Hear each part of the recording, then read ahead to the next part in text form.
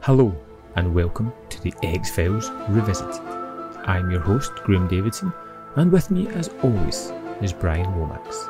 Join us as we systematically work our way through the full X-Files franchise.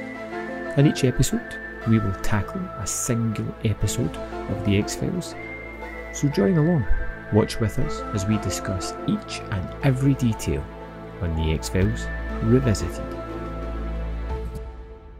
So we are on to episode 14 of season 2. I'll try my best here.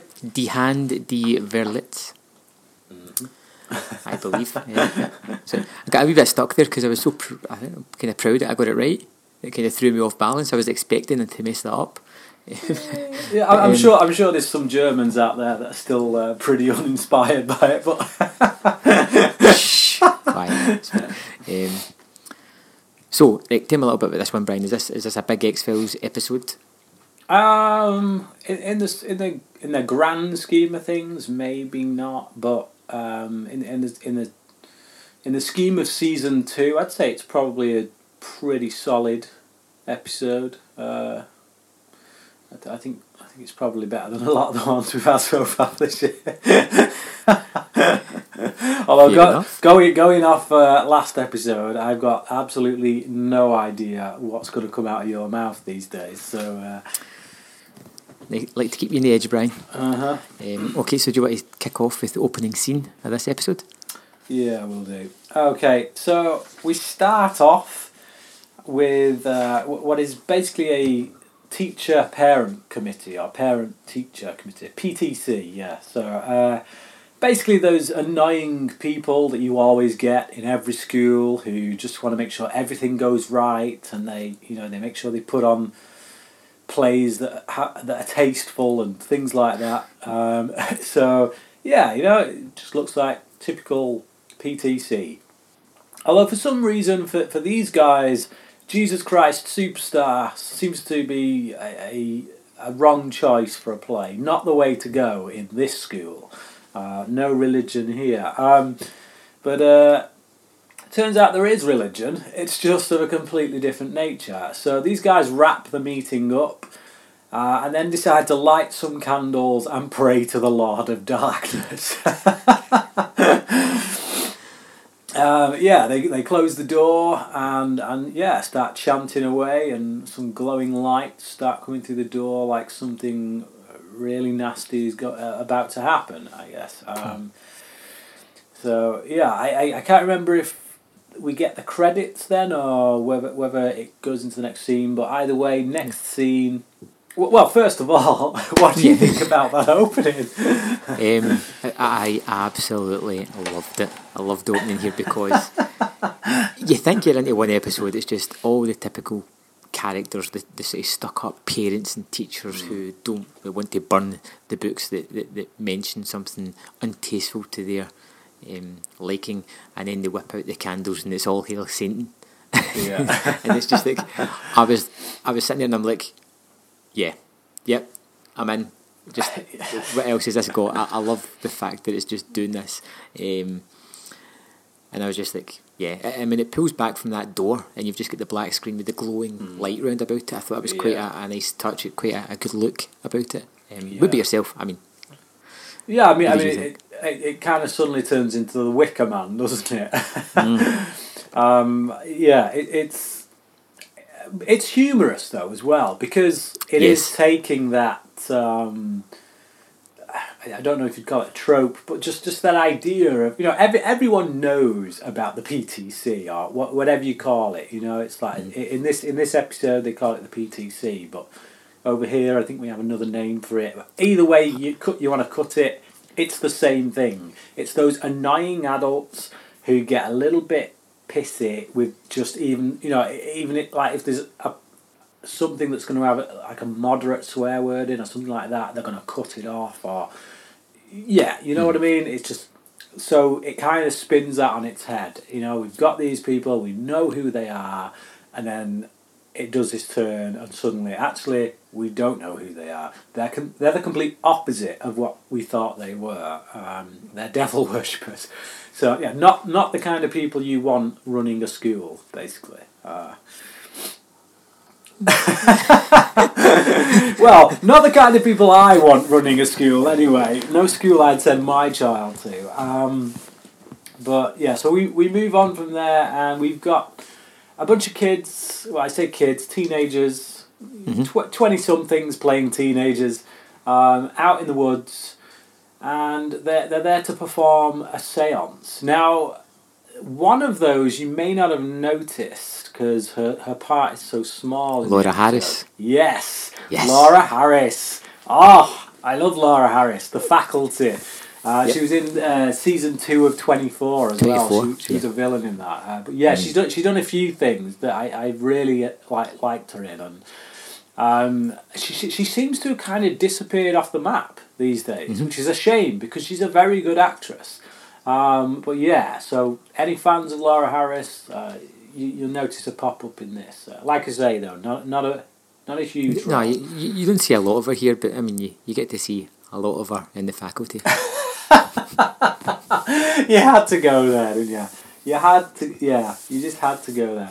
I happen to think that she does have good qualities as an actress besides those obvious ones. But anyway, swiftly moving on. So I don't know if you noticed while we're seeing these kids in the woods, we get some crazy credits coming up. James Wong and Glenn Morgan, who are producers on the X-Files, they're also directors. They direct some of the episodes. They're listed here in the producer credits as James Chargers Wong and Glenn Bolts Baby Morgan. So clearly some football teams or some baseball teams or something were having a game against each other, and they probably felt a bit competitive and put that in the credits. Nothing to do with the episode, but I just thought it was quite funny seeing those credits pop up. I did not notice. And there you go. So these kids get together, and basically the two lads are just trying to score with these two girls. They want to scare them, and hopefully when they get scared, they'll cozy up to them. But these incantations that they've torn out of a library book that they kind of start speaking, it turns out that they actually do something. They awaken something that is quite nasty. So Andrea, I think her name is, she does a runner, and the lad that goes after her, he gets caught by something or someone who grabs him by the neck and kills him. So what was your thoughts here then?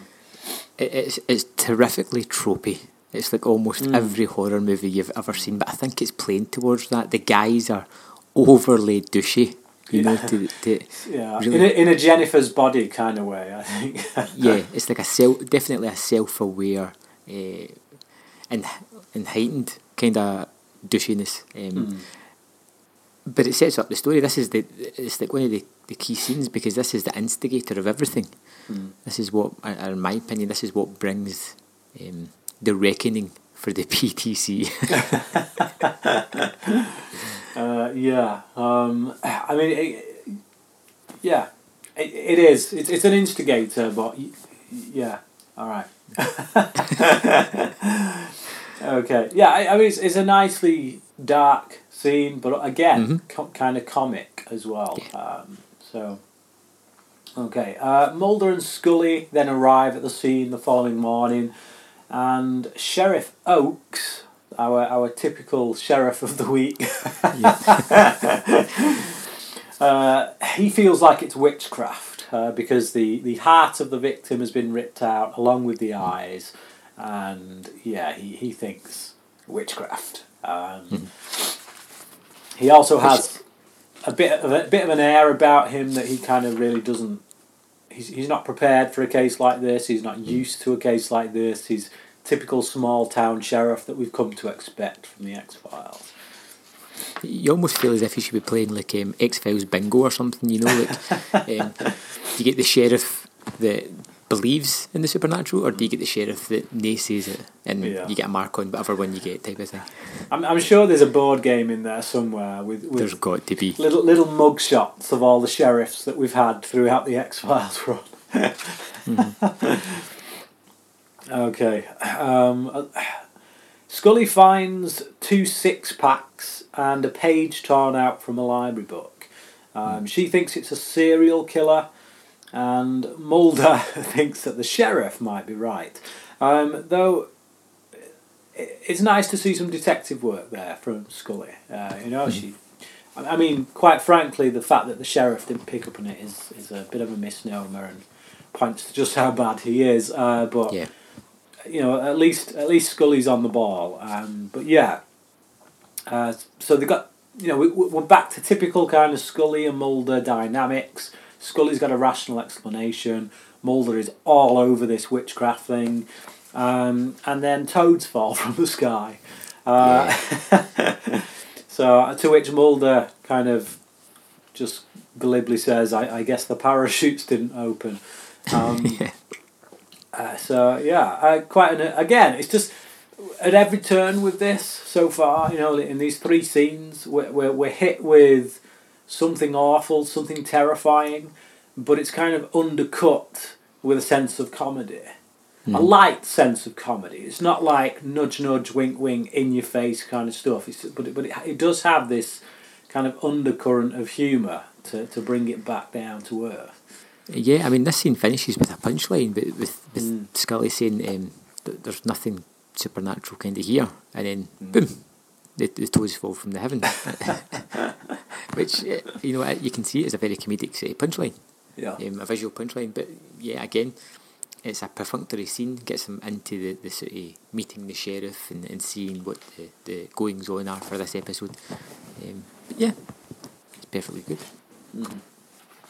Okay, so we go to the school. We're in the library, and Mulder finds the book from the library card of it was. So they found out what the book was, and it belongs to Dave Durant. Not for any YouTubers out there, not of Durant cinema fame, but some numbskull who basically left his book behind. So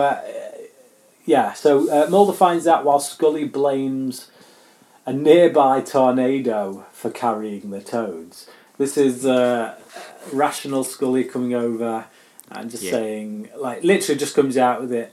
"Oh, Mulder, I found out the explanation for the toads.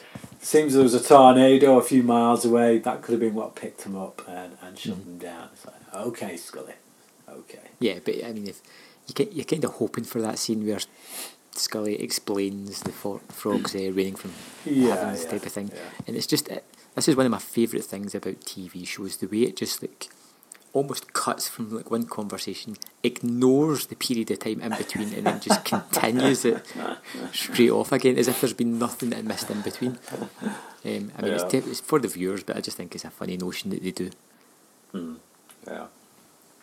So this is where Mulder sees the water going down the wrong way on the tap, is it?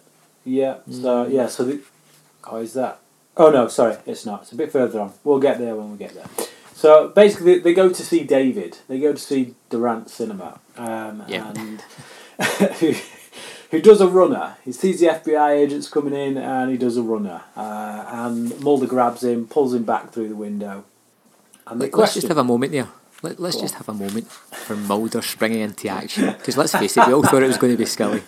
Yeah. Mulder actually in this episode, he dishes out his fair share of whoop-ass, it must be said. I mean, he gets his ass handed to him, but he does dish out his fair share of whoop-ass. So they question Durant, and he's scared. He's scared that they woke up some kind of devil, which is why he run.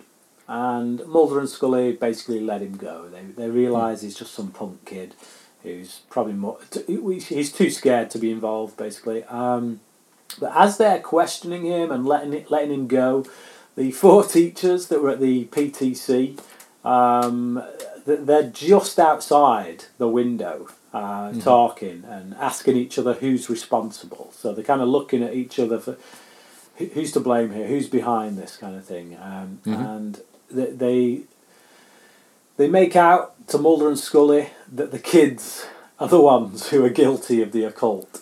Yeah. So that they're literally blaming these kids for the very thing that they are guilty of. Mm-hmm. I love this scene. I love the acting of the teachers. I think it's so mischievous how, because we're in on it, you can almost see the looks between them, just like, oh, this is great, isn't it? Let's blame somebody else. The kids are into the occult. It's disgusting. There's so much fun and glee in the performances here that really do just sell it. Like I said, I think the actors playing the characters look as if they're having fun doing this kind of dual conversation that only the viewers are into. But, I don't know what you think of it, but I think it's terrific. Yeah, I think it's mildly amusing. Yeah. Do you recognise the main guy? I don't think I did. I don't know if you ever watched Frasier. Sporadically. Right. Okay. He was a character in Frasier who was just like proper, like off the wall kind of character. Really. Yeah. Hyperactive guy, but yeah, very different character to what he's playing here, it must be said. Right, okay. So Scully basically puts it down to mass hysteria. She thinks the teachers, the sheriff, it's just hysteria, and I think in one regard you could see that maybe that's why the teachers did it. If they can throw them off the scent by just acting like the hysterical teachers, then yeah, job done. But this is when Mulder notices that the water in the water fountain that he's drinking from is going down the drain in the wrong direction. I don't really know what the science behind this is, but apparently, yeah, depending on what hemisphere you're in, water goes down the drain in a particular direction. So, there you go. Weird stuff happens. So, fairly simple scene. Next up. Yep. So we go from there, and Mrs. Paddock offers a sympathetic ear. So we get introduced to this teacher, Mrs. Paddock. She's offering a sympathetic ear to the girls that were with those two lads, before putting exam papers into her drawer on top of a heart and a pair of eyes. Yeah. On top of the blood as well. Just pages, exam papers, straight onto this bloody heart. Mm-hmm. It's awesome. It's ludicrous. It's playing with us, definitely, because you get this straight-laced librarian-like teacher who is introduced as if she's part of the woodwork, as if she's always been there, and we don't find out till later on that she's a new teacher, but at this moment you're just like, one of these, and then when she opens the drawer, I don't think anybody was quite expecting the eyeballs and heart. Yeah. And she's ruined those test papers. Like, they're stained with blood. That's a shame. Yeah, they're not getting them back. They're not getting them back, no. Okay. So we go from there to Mulder going to the school psychologist. He asks the school psychologist if any of the students showed signs of repressed memories. When he asks to speak to any of them, the psychologist guy, says it would be a betrayal of their confidentiality. Obviously, this is one of the guys from the PTC, so he's absolutely hiding something. Yes. But, it comes a little out of the blue, I've got to say. Mulder's kind of, the whole thing, just asking about repressed memory, I'm kind of like, right, Mulder? A shot in the dark there, you just kind of pulled that one out of your backside, but fair enough, whatever, you know something we don't, or you're looking for something we're not, but fair enough. I would expect, I think, maybe Scully to be more the one that would ask that kind of question, because it's more of a, it's bringing it back down to earth, isn't it? It's looking at things from a psychological aspect, whereas you'd think Mulder would be more the supernatural aspect, so yeah, it's a bit of a curveball, but it's not. It's nothing to, doesn't derail the episode or anything.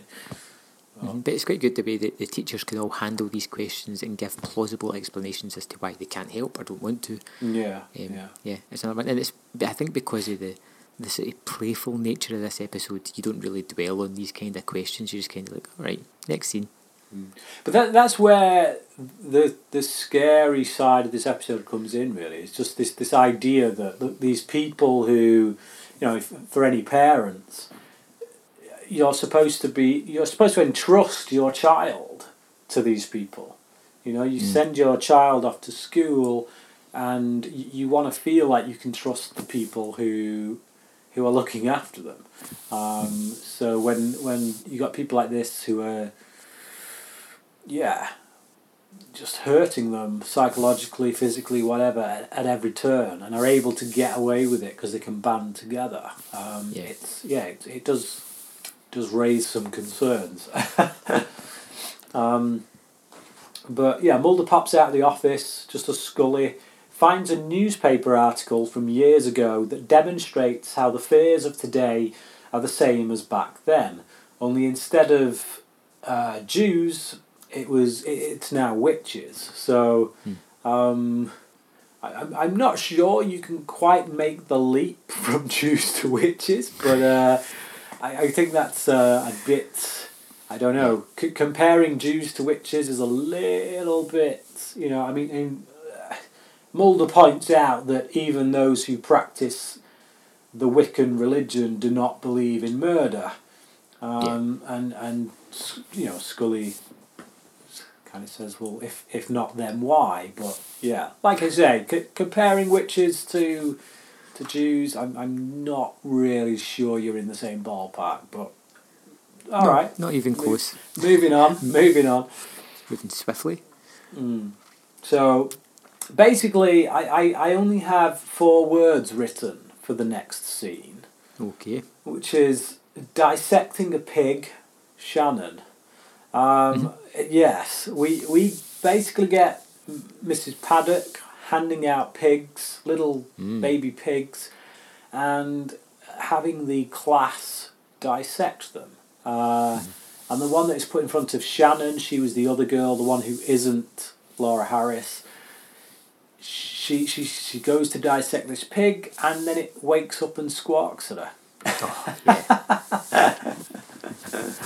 Love it. I love the effect. I think it's really creepy, and again, it looks kind of puppetry, but it looks kind of real at the same time. It has that kind of oddity about it, that kind of funny weirdness. The kind of thing that you would find in, say, House, or something like that. I love this scene as well. This is the scene that kind of stuck in my mind. Like, I've not seen this episode for years, probably a good 10 years. But this is the scene I remember. So I think in my mind, I may have built it up more than what it was. It's still effective. I think it's still a very effective scene. But what surprised me was how little screen time they have that pig on there. Like, you literally you see it twitch, essentially. The head just twitches a little bit, and then they cut away, and it's just enough to make you go, oh, it's just, and I think that's quite effective. And also in this scene, you get to see briefly the biggest snake I've ever seen in a classroom within a cage, because this thing looks huge. Yeah, it's a python, so it's massive. Yeah. Okay, so we had a python in one of our science classes. Not quite that big, but we had one that was it was a considerable size. I remember back in the school days, but and I don't think it was a permanent fixture. I think it was something they brought in for a limited time while they did certain teaching on it, whatever. But anyway, that's neither here nor there. I don't know why I went into that, but so the psychologist tells Shannon that her father is on his way, to which she completely freaks out and just does a runner. Mulder goes after her and says, "You're remembering. tell us what you remember. So again, Mulder's very adamant about this whole idea of repressed memories. Again, I don't know if he said something and I just missed it, but I just don't know where he's jumped onto that from. There's no breadcrumbs to lead him down that path. No. But this scene where the girl tells the story, I think you're just getting to that, aren't you? I am. Yeah. Really, really gripping. Yes. Just a bit and brilliantly performed, I must say, by the girl. Yeah. This is one of the other things that I remember from it, and I can't remember if I mentioned it last episode actually, that there's a performance here in this episode that is just... I'm not sure. Right. Well, either way, it's a performance that I always remember. You know, when you think about guest spots, people who've just in for one episode, they're just playing a character you're never going to see again. This is undoubtedly one of the best performances, I think, from one of Oh, yeah, absolutely. Like this, from this episode, you've had lots of levity, lots of sort of punchy jokes and things to like break any tension that they may have built up, and you just keep waiting and waiting, and it gets worse and worse, and she gets more upset as she's talking about it, and you can see that she believes in it, and it breaks up with the ended scene where she's like, I've had 4 kids, they're all buried in the basement, and you're like, by this point you're like, holy crap, we've just took a detour from where the episode's been going, and you don't know what the hell's coming next. It is such an off-putting, shocking scene, and I think it's so well acted. It's one of the best scenes I think in any of the X-Files episodes I've seen so far. Just this performance. It is, yeah. Just like I said, and it all hangs on her, because Mulder and Scully are doing nothing. They're just listening. You know, the camera's on her the whole time. The scene is just her, and it's, you know, for someone that I don't think I'd ever seen before, and I can't say I've seen since, which really surprises me.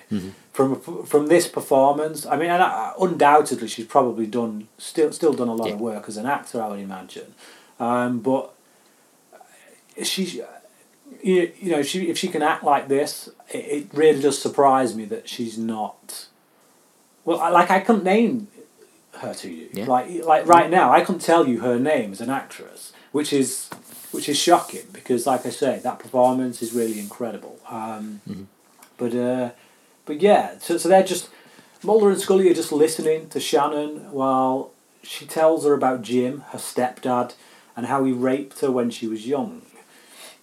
He involved her in religious ceremonies that got her pregnant so that they could take the baby and kill it in a sacrifice. Like you said, they did this 4 times apparently, based on her memory at any rate. Jim also killed her younger sister, she claims. But she says that the parents claimed it was an accident. She says it was a murder, and her sister was like 8 years old or something like that. I couldn't praise that scene enough. Just a fantastic performance. So from there, Mulder and Scully go to see Mr. and Mrs. Orsbury, not Aubrey, to be confused with the episode we just had recently, but Orsbury. Jim says someone has put these things into her mind, and Mulder and Scully do a little bit of divide and conquer. So Mulder offers to take Mr. Orsbury into the kitchen to have a word, while Scully tries to get something out of the wife.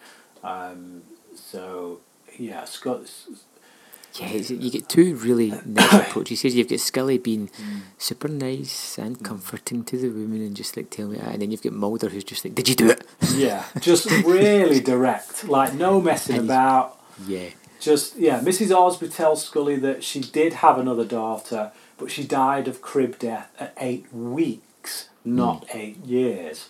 And she doesn't get along with Shannon, her other daughter, so she thinks like maybe that's got something to do with it. But it's a pretty pretty big leap there. Yeah, like you say, Mulder goes into the kitchen with Jim and just outright accuses him, causing Jim to smash the glass of water that he's holding at the time and start quoting scripture. And to which Mulder says, even the devil can quote scripture to fit his needs. To which Jim's response is to throw him out. And call him the devil. Yeah, call him the devil, which is it's just, and he does it with conviction. That's the thing, you know. This guy is, just an absolute horror. It's the biggest subterfuge you can get. They just keep claiming that everybody else is what they are. Yeah, you know, and it stops them from being suspected as being that because they're calling people that. Yeah. Great. And then we get the door slamming as well, Brian. He opens the... We do, the yeah. door. So when Mulder basically gives the line about even the devil can quote scripture, and Jim gets angry, in his anger the door just suddenly slams by itself like a supernatural thing, which is a bizarre moment, to be honest, because it suggests that he has powers, that he's got some kind of... Yeah. Which, given the context of where the episode goes, is a bit bizarre, because the episode is essentially about how the devil is coming to claim these guys. I think what you have here is, obviously it doesn't show you it, but Paddock's cast a spell on Shannon to make her believe that this is true. I don't think it happened. No? No. You think it happened? It's what... we get into it in a scene a little later on. Right. Jim basically goes over it, and so we'll get to it when we get to it. All right, okay. Yeah, but no, I don't think that's what happened. Right, so Jim throws Mulder out. Shannon goes to resit her dissection exam. And Mrs. Paddock takes her jewellery and decides to perform a little ritual of her own in the next room, causing Shannon to commit suicide. Yep. So basically this poor girl has not had a particularly great existence, it must be said. And there's... You know, when you get a character like this who's gone through the ringer in the way that they have, even though they may not really, because like I say, we'll get there when we get there, but either way, she believes it. So she's gone through some stuff, and you always want the catharsis in this kind of character's journey, where, I don't know, they just have a happy ending where things are going to look brighter. But no, not at all. I think it takes some balls to do this. I think it takes some guts, particularly when this was made as well. You know, you think now I guess a lot of people wouldn't think much of it to do something like this in an episode of TV, but back when they did this is quite brutal. This is really... Yeah. Well, I think he's the only one with kids, isn't he? Out of the cult members. Yeah. And it's kind of the sins of the parents are being excised on the kids as well. Yeah. You know, they're wiping their I don't know, human fingerprint off the world. You know, they'll have no legacy. Yeah. Either way, it's pretty brutal. But Mrs. Paddock talks to Scully and Mulder. Mulder finds Shannon's bracelet in Mrs. Paddock's office, but Paddock, she's basically, she's sobbing, she's in tears, she can't believe what's happened, and she's telling Scully, she heard a scream, she came out, blah blah blah. We move from there. It's not really much to discuss about that scene. It is what it is, unless you've got something you want to add about it. No. Okay, but so we see the PTC meeting in the forest. One of them says, a dark angel is among us and it wants a sacrifice. And then, so they start talking. Basically, we get a few more details about their religion, and they basically come to the conclusion that they've been a bit soft lately. That, you know, because they've not done any sacrifices or anything like that, that they've made the devil angry, basically, and they need to make a sacrifice in order to keep their powers, I guess, which I guess would explain Jim's little thing with the door before. But they decide to pin Jerry's murder, the lad at the beginning, on Shannon to get rid of Mulder and Scully. So, yeah. They must rekindle their faith afterwards, they say. So, just some real good to the core, upstanding individuals. These people, they're just horrible. They're just horrible. Yeah, definitely. I don't know if you've ever seen Supernatural TV series, but there's a director on that. I mean, he has actually passed away in recent years, Kim Manners, and he's the director on this episode.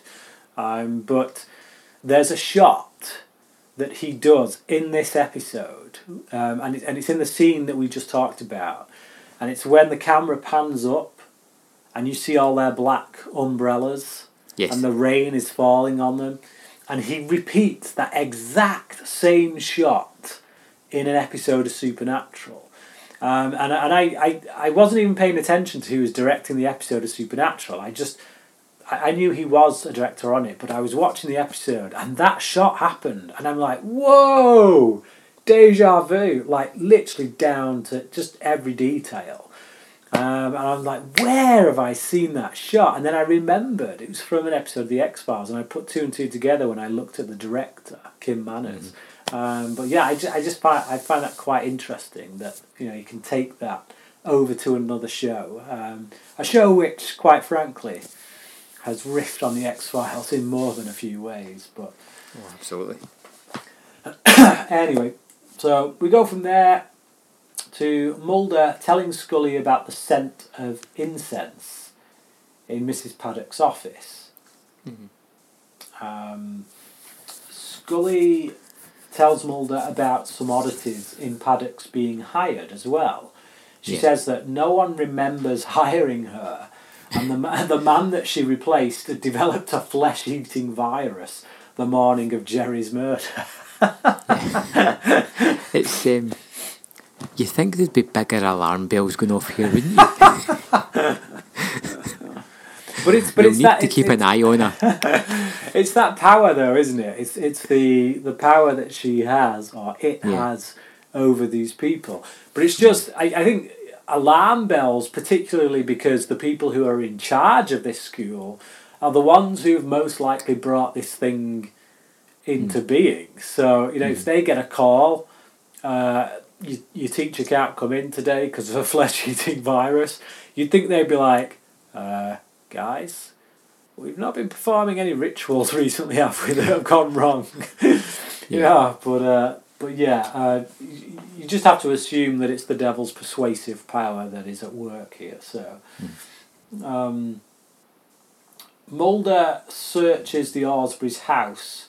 Now, just hang on a sec. This is one thing that niggles at me just a little bit.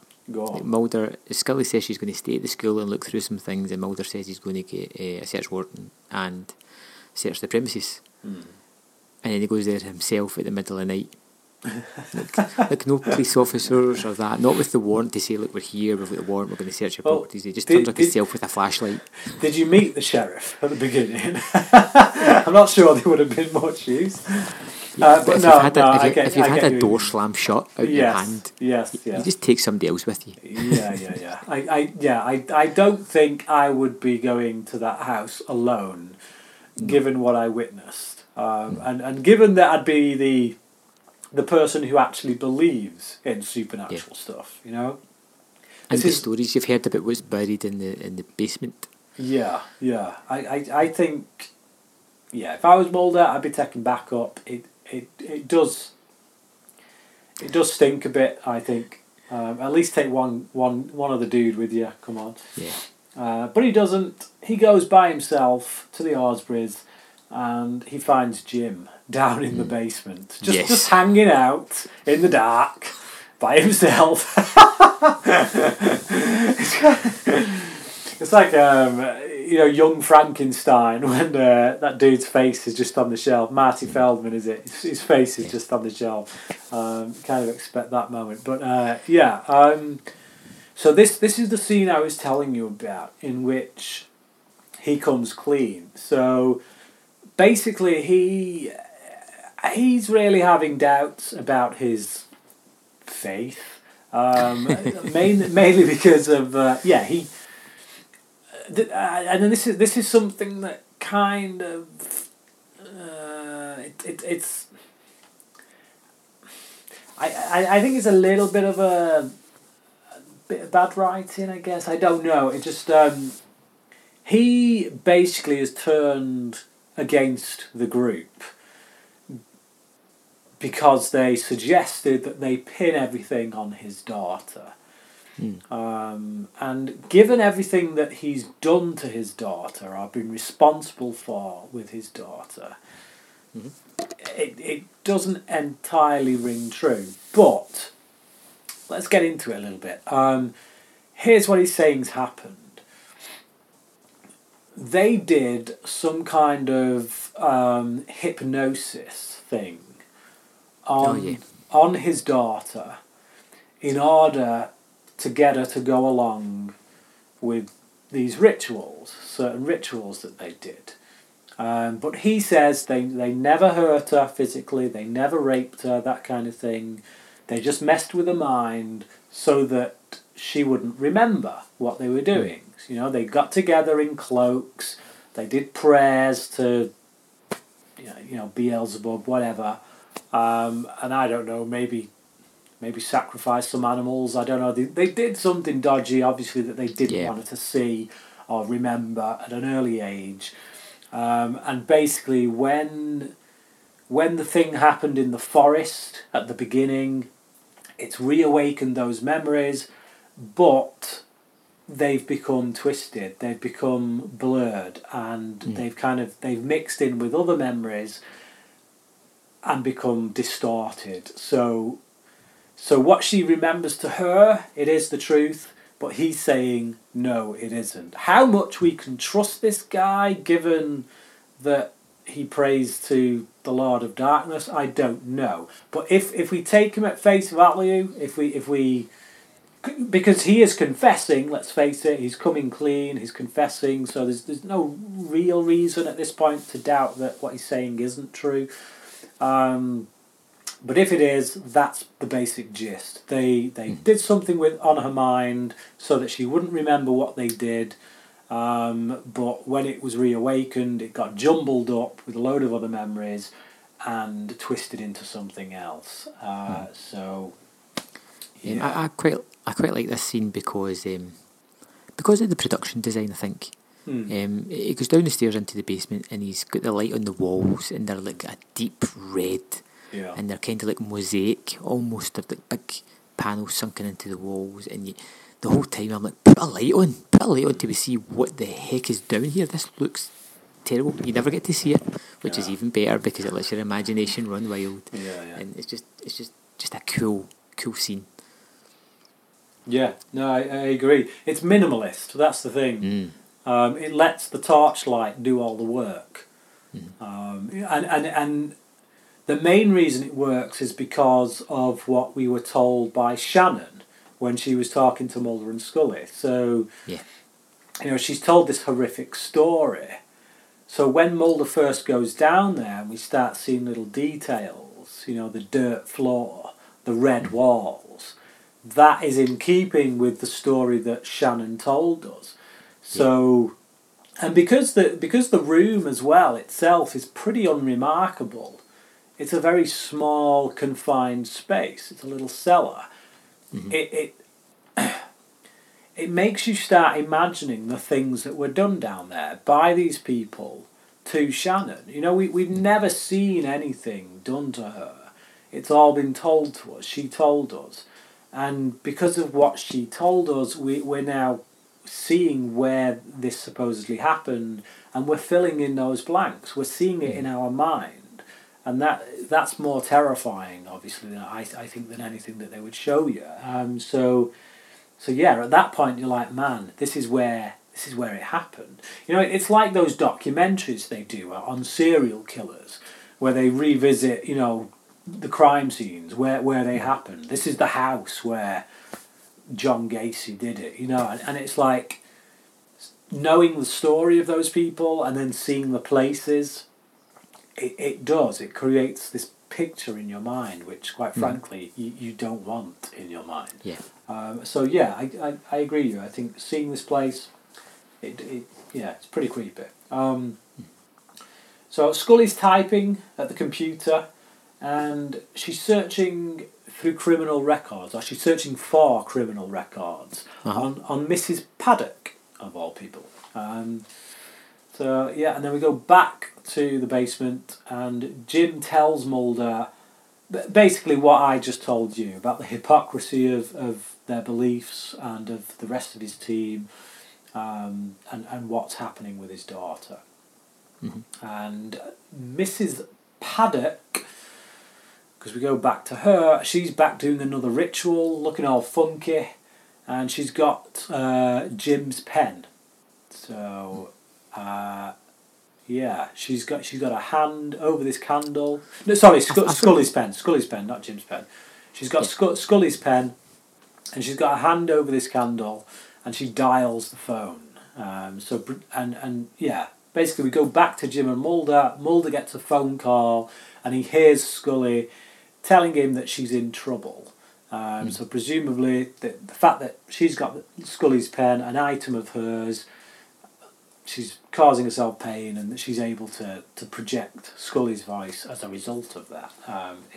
It's a pretty cool image, quite dark, quite twisted. Yeah. This Mrs. Paddock character is very sinister, I must say.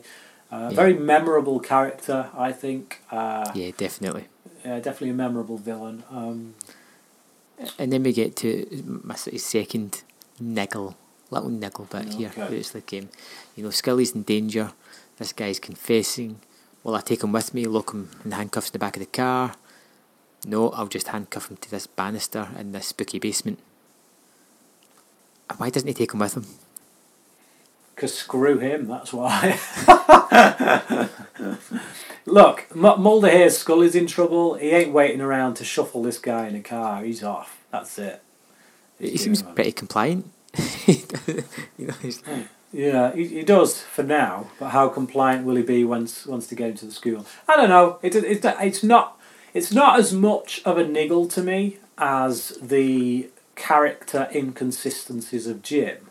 You know, okay, he may not have physically touched his daughter in the way that his daughter claims, but he's violated her. You know, he's taken her memories. He's done stuff that's been so bad in his mind that he's felt the need to wipe it from her mind. Yeah. So that to me is a violation. That is, you know, and not only that, but he's done it for the sake of worshipping the devil. So that to me, you know, when he suddenly gets off on his high horse about how they wanted to blame his daughter who's dead, I might add. You know, it's not like they're saying, oh, let's blame her so that she goes to prison. She's already dead. So, you know, to a normal person, to a normal parent, yeah, that would be horrible, blaming her for anything. But he's not a normal parent. He's a devil-worshipping scumbag who has wiped her memory because he did things that he didn't want her to remember. So this change of heart there, to me, it's a bit much for me to get on board. But yeah, much more so than Mulder handcuffing him to the stairs. Okay. And you know what? In Mulder's mind, you know what? This guy did some nasty stuff down here, so screw him. I'll leave him handcuffed down here for a while. But yeah, anyway. So Paddock calls Scully. Calls as Scully, I should say, and Mulder goes running off. Then, once Mulder's gone, our friend the Python comes through the door. The locked door, yeah. Yeah, it just looks huge. It does look massive. It looks really big. It comes down. Jim's kind of sat there crying, having a little bit of a sob to himself. Doesn't notice this big-ass snake making its way downstairs. Not that he'd be able to do anything if it did, because he's handcuffed to it. And yeah, he gets his comeuppance. The snake wraps itself around him. And while Mulder is kind of getting on his way to Scully, we get like a bit of a cutaway to him turning up at the school. We cut back to see the snake just basically finishing him off. It's just, makes light work of him, basically. Love it. It's great. And I like the touch with Mrs. Paddock. We go back to Mrs. Paddock, and she's got these snake eyes. And it's really freaky. So while this snake is eating Jim, she's there with doing her whole ceremony thing. And she has these snake eyes, and she looks proper freaky.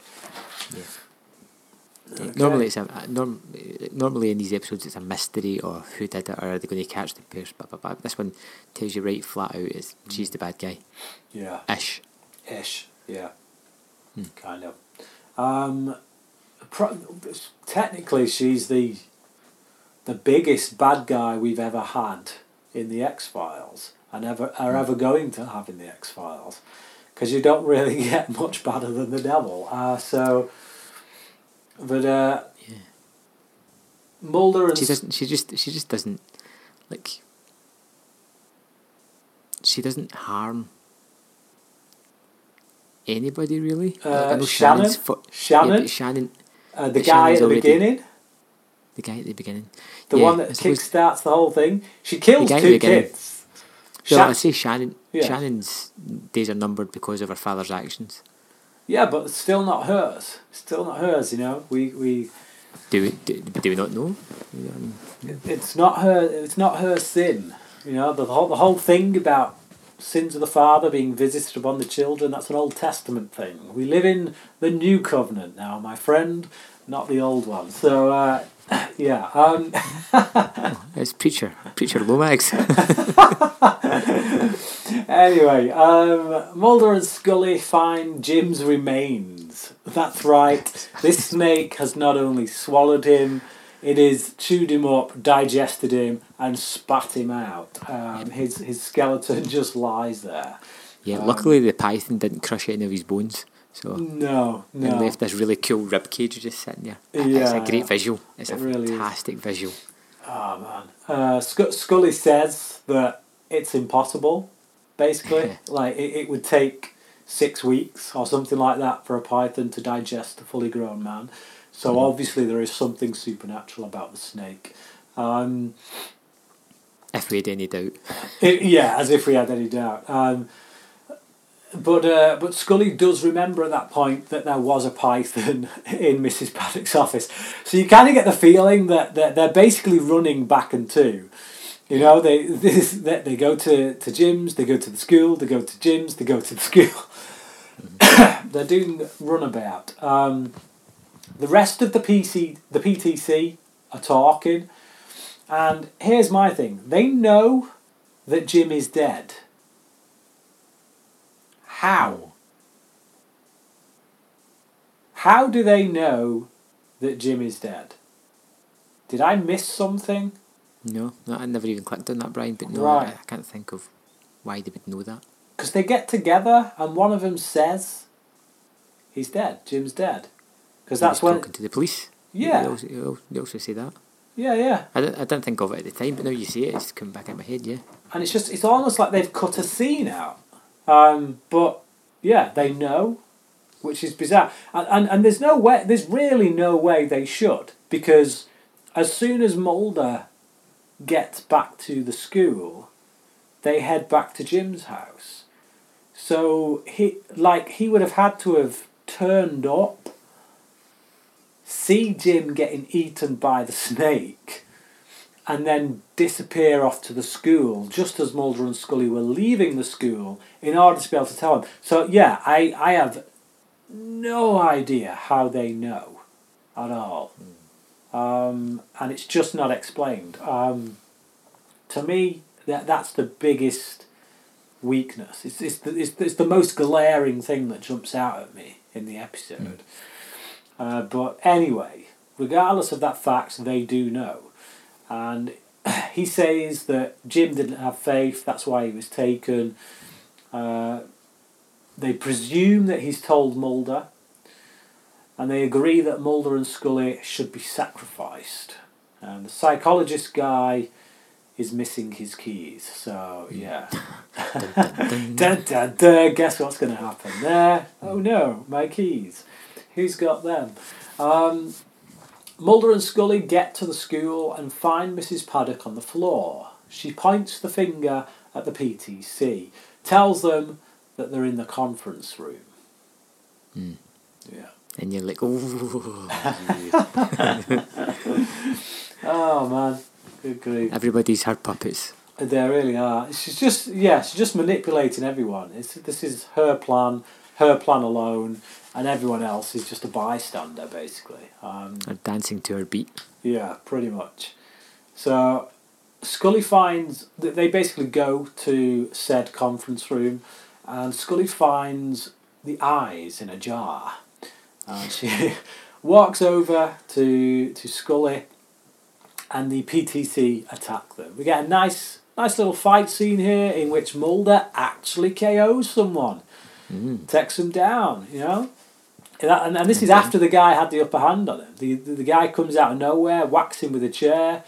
Mulder kind of braces himself, takes it in his stride, and takes this guy down before getting taken out by the psychologist.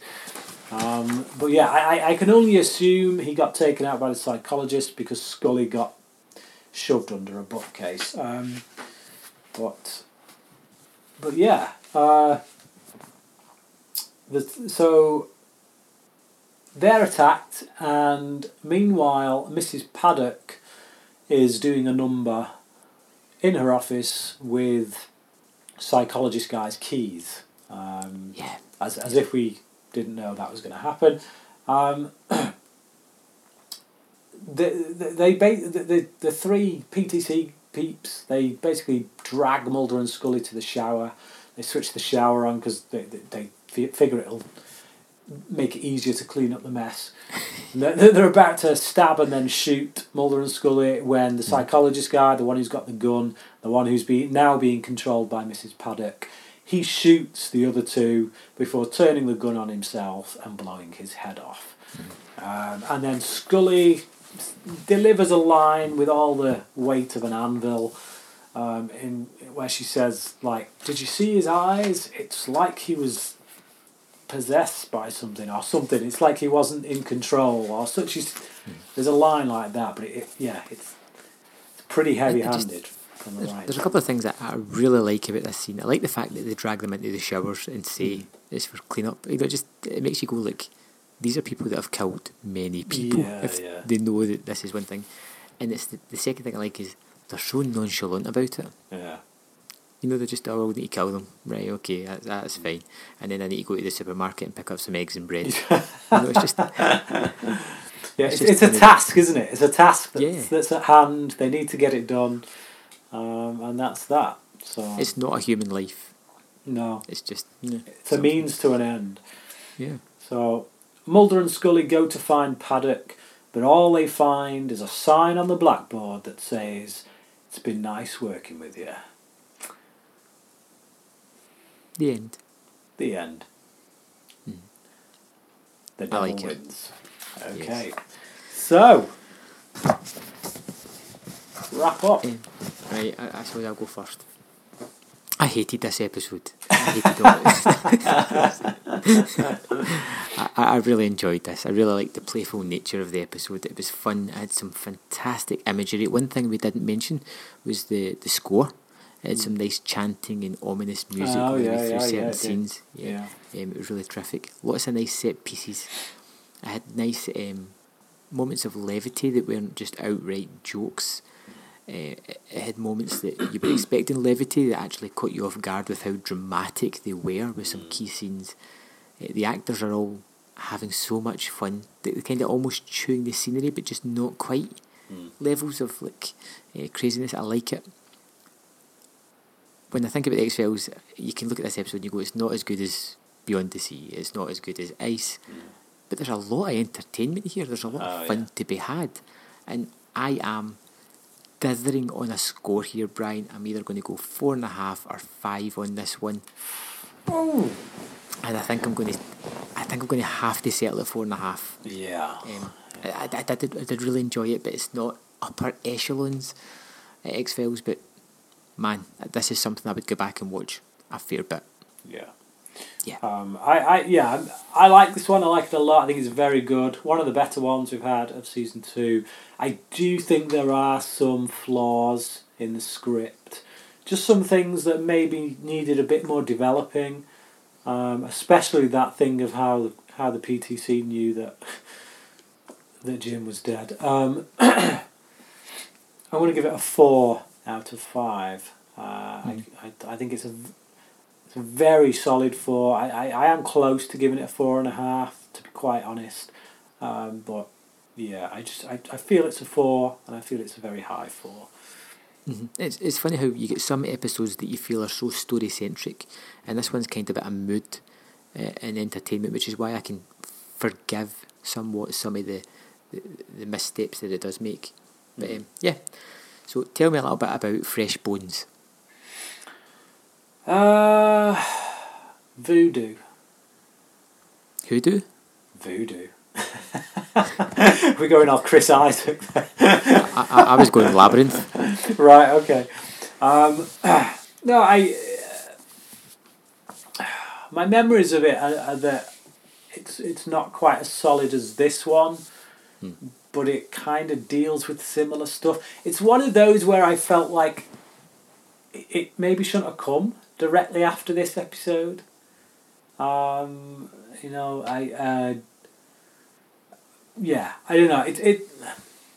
I think it's probably above average or around average. But yeah. Voodoo, it seems, yeah, when you say that, it seems a bit odd after Cult.